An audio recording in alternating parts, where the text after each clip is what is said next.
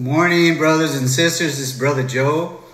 So glad you joined me for Wednesday Bible study. And today we'll start off in the book of Genesis, and chapter 17, starting with verse 1, and it reads, When Abram was 99 years old, the Lord appeared to Abram and said to him, I am Almighty God. Walk before me and be blameless. And I will make my covenant between me and you will multiply you exceedingly. Then Abram fell on his face, and God talked with him, saying, As for me, behold, my covenant is with you, and you shall be a father of many nations. Many nations, brothers and sisters. God knows the future. He knows that someday he's going to send his son to die for all people, the Gentiles as well. You understand? That's why it says all nations. But make no mistake, the covenant is with the Jews, with Abraham. The Jews are the chosen people. He loves the Jews. He loved them then. He loves them now. I guarantee you that. No longer shall your name be called Abram, but your name shall be called Abraham. For I have made you a father of many nations. I'm reading from verse 8 through 10. Also I give to you your descendants after you the land in which you are a stranger, all the land of Canaan, as an everlasting possession. That's forever and ever, brothers and sisters. And I will be their God. And God said to Abraham, As for you, you shall keep my covenant. A covenant is agreement, a contract. You and your descendants after you throughout their generations. Plural. This is my covenant with you shall keep between me and your descendants after you. Every male child among you shall be circumcised.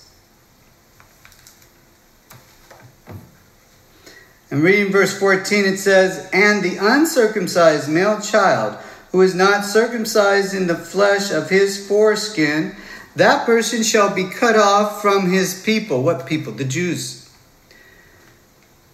He has broken my covenant. So this is an important to God. Very important. And I'm going to show you how important. All right, so we move over to Exodus chapter 3. And to put it in context, this is in when the Jews are slaves to the Egyptians, and God wants to deliver them. And so we'll read chapter 3, starting at verse 7. It reads, and he's talking to Moses. And the Lord said, I have surely seen the oppression of my people who are in Egypt, and have heard their cry, because they're taskmasters, for I know their sorrows.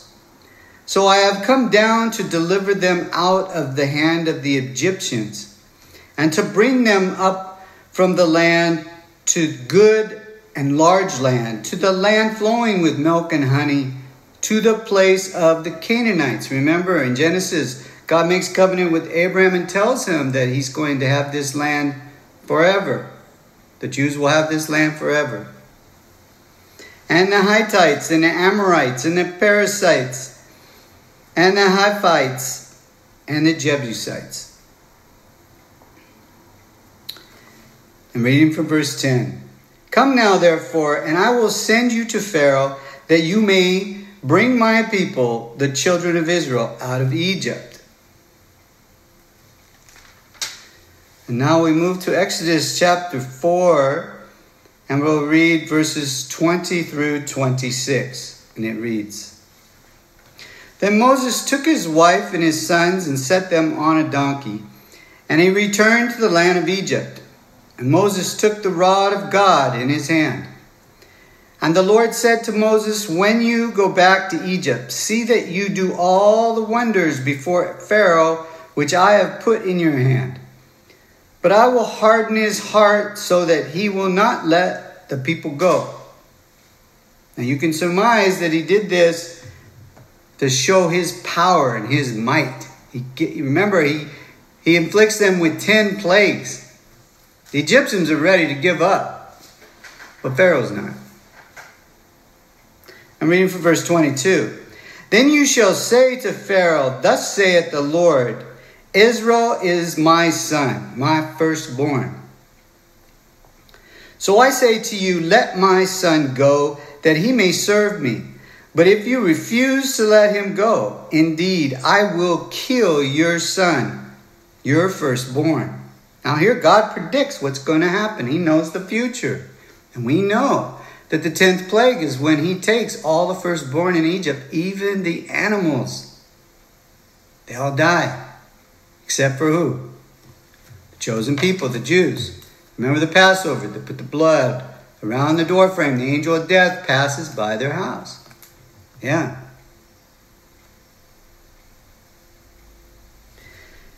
And it came to pass on the way at the encampment that the Lord met him and sought to kill him. Who? Moses.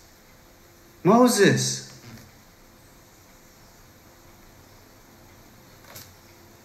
Then his wife Zipporah took a sharp stone and cut off the foreskin of her son and cast it at Moses' feet and said, surely you are a husband of blood to me.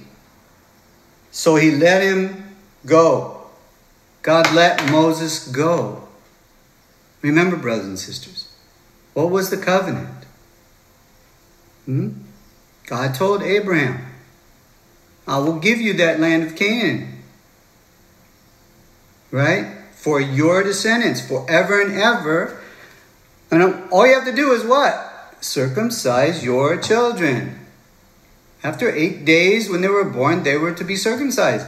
But Moses took it upon himself not to do what God said. So God's ready to kill him. He doesn't care if he's Moses. He doesn't care if he's the most meek in the world at that time. That's what the word says.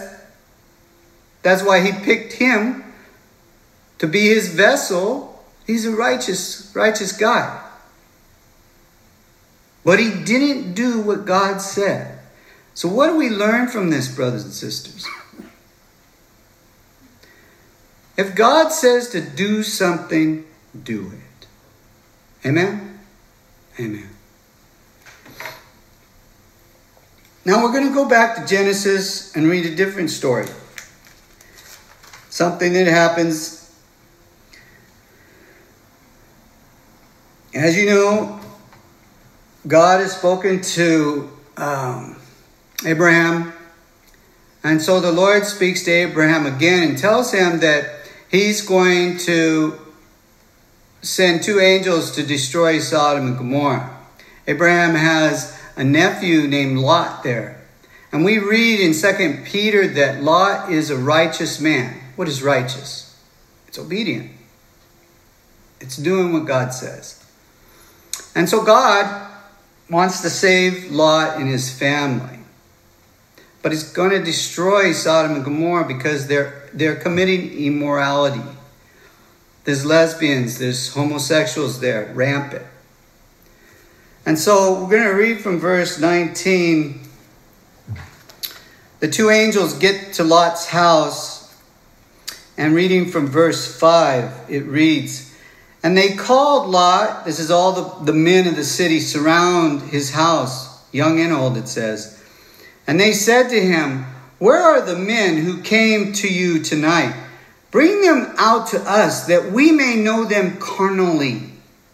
They want to have sex with these angels. They don't know they're angels. They look like men. And they are probably great looking because all the men have surrounded the house. They want to have sex with them. Can you imagine? I'm reading from verse 9b. It says, so they pressed hard against the man Lot and came near to break down his door. But the men, meaning angels, reached out their hands and pulled Lot into the house with them and shut the door. And they struck the men who were at the doorway of the house with blindness, both small and great, so that they become weary trying to find the door. You see? And now we pick it up in verse 15. When morning dawned, the angels urged Lot to hurry, saying, "Arise, take your wife and your 2 daughters who are here, lest you be consumed in the punishment of the city." In verse 17, so it came to pass when they had brought them outside that he said, "Escape for your life. Do not look behind you." Remember those words. Do not look behind you. "And stay anywhere in the plain. Escape to the mountain, lest you be destroyed." Reading from verse 24 through 26. Then the Lord rained brimstone and fire on Sodom and Gomorrah from the Lord out of heavens. And he overthrew those cities all around the plain, all the inhabitants of the cities, and what grew on the ground. But his wife looked back behind him, and she became a pillar of salt. Wow. What does that tell you, brothers and sisters? If God says don't do something, don't do it. Amen? Amen.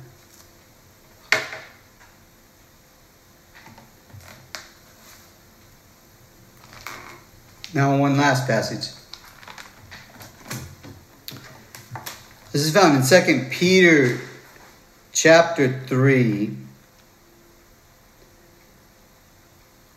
And reading from verse 9 through 14, it reads, "The Lord is not slack concerning his promise, as some count slackness, but is long-suffering toward us, not willing that any should perish, but that all should come to repentance." The only way to get saved is to believe that he sent his son, Jesus, to die on a cross for you, was buried and arose. Ask for forgiveness and repent of your sinful ways. Change. Turn from your sinful ways. He doesn't want you to perish. But the day of the Lord will come as a thief in the night, in which the heavens will pass away with great noise, and the elements will melt with fervent heat. Both earth and the works that are in it will be burned up. Just as Sodom and Gomorrah was burned up, the earth is going to burn up. Okay? It's going to happen, and it's going to happen soon. In our lifetime, you be ready to meet the Lord. Therefore, since all these things will be dissolved, what manner of person ought you to be in holy conduct and godliness? Amen? Amen. Do what he says to do, and don't do the things he says don't do. Looking forward and hastily the coming of the day of the Lord, because of which the heavens will be dissolved, being on fire, and the elements will melt with fervent heat. Nevertheless, we, according to his promise, that's you and I, if you're saved today, look for a new heaven and a new earth in which righteousness dwells. Therefore, beloved, looking forward to these things, be diligent to be found by him in peace, without spot and blameless. Without spot and blameless. In other words, being like Lot. Be that righteous servant of God, and he will save you. Amen? Amen. So I hope you're enriched with this message, brothers and sisters, and be of good cheer. If you are saved and you have the Holy Spirit, he will help you better yourself every day. He says you're renewed every day. Every day, be renewed with the Holy Spirit. Thank Him for filling you with the Holy Spirit and ask to be refilled with the Holy Spirit, with more of the Holy Spirit. For more of Jesus in you, you have more love, more power. Okay? The Holy Spirit, it's more powerful than anything in the world, including the devil. That's in you if you have the Holy Spirit. You understand?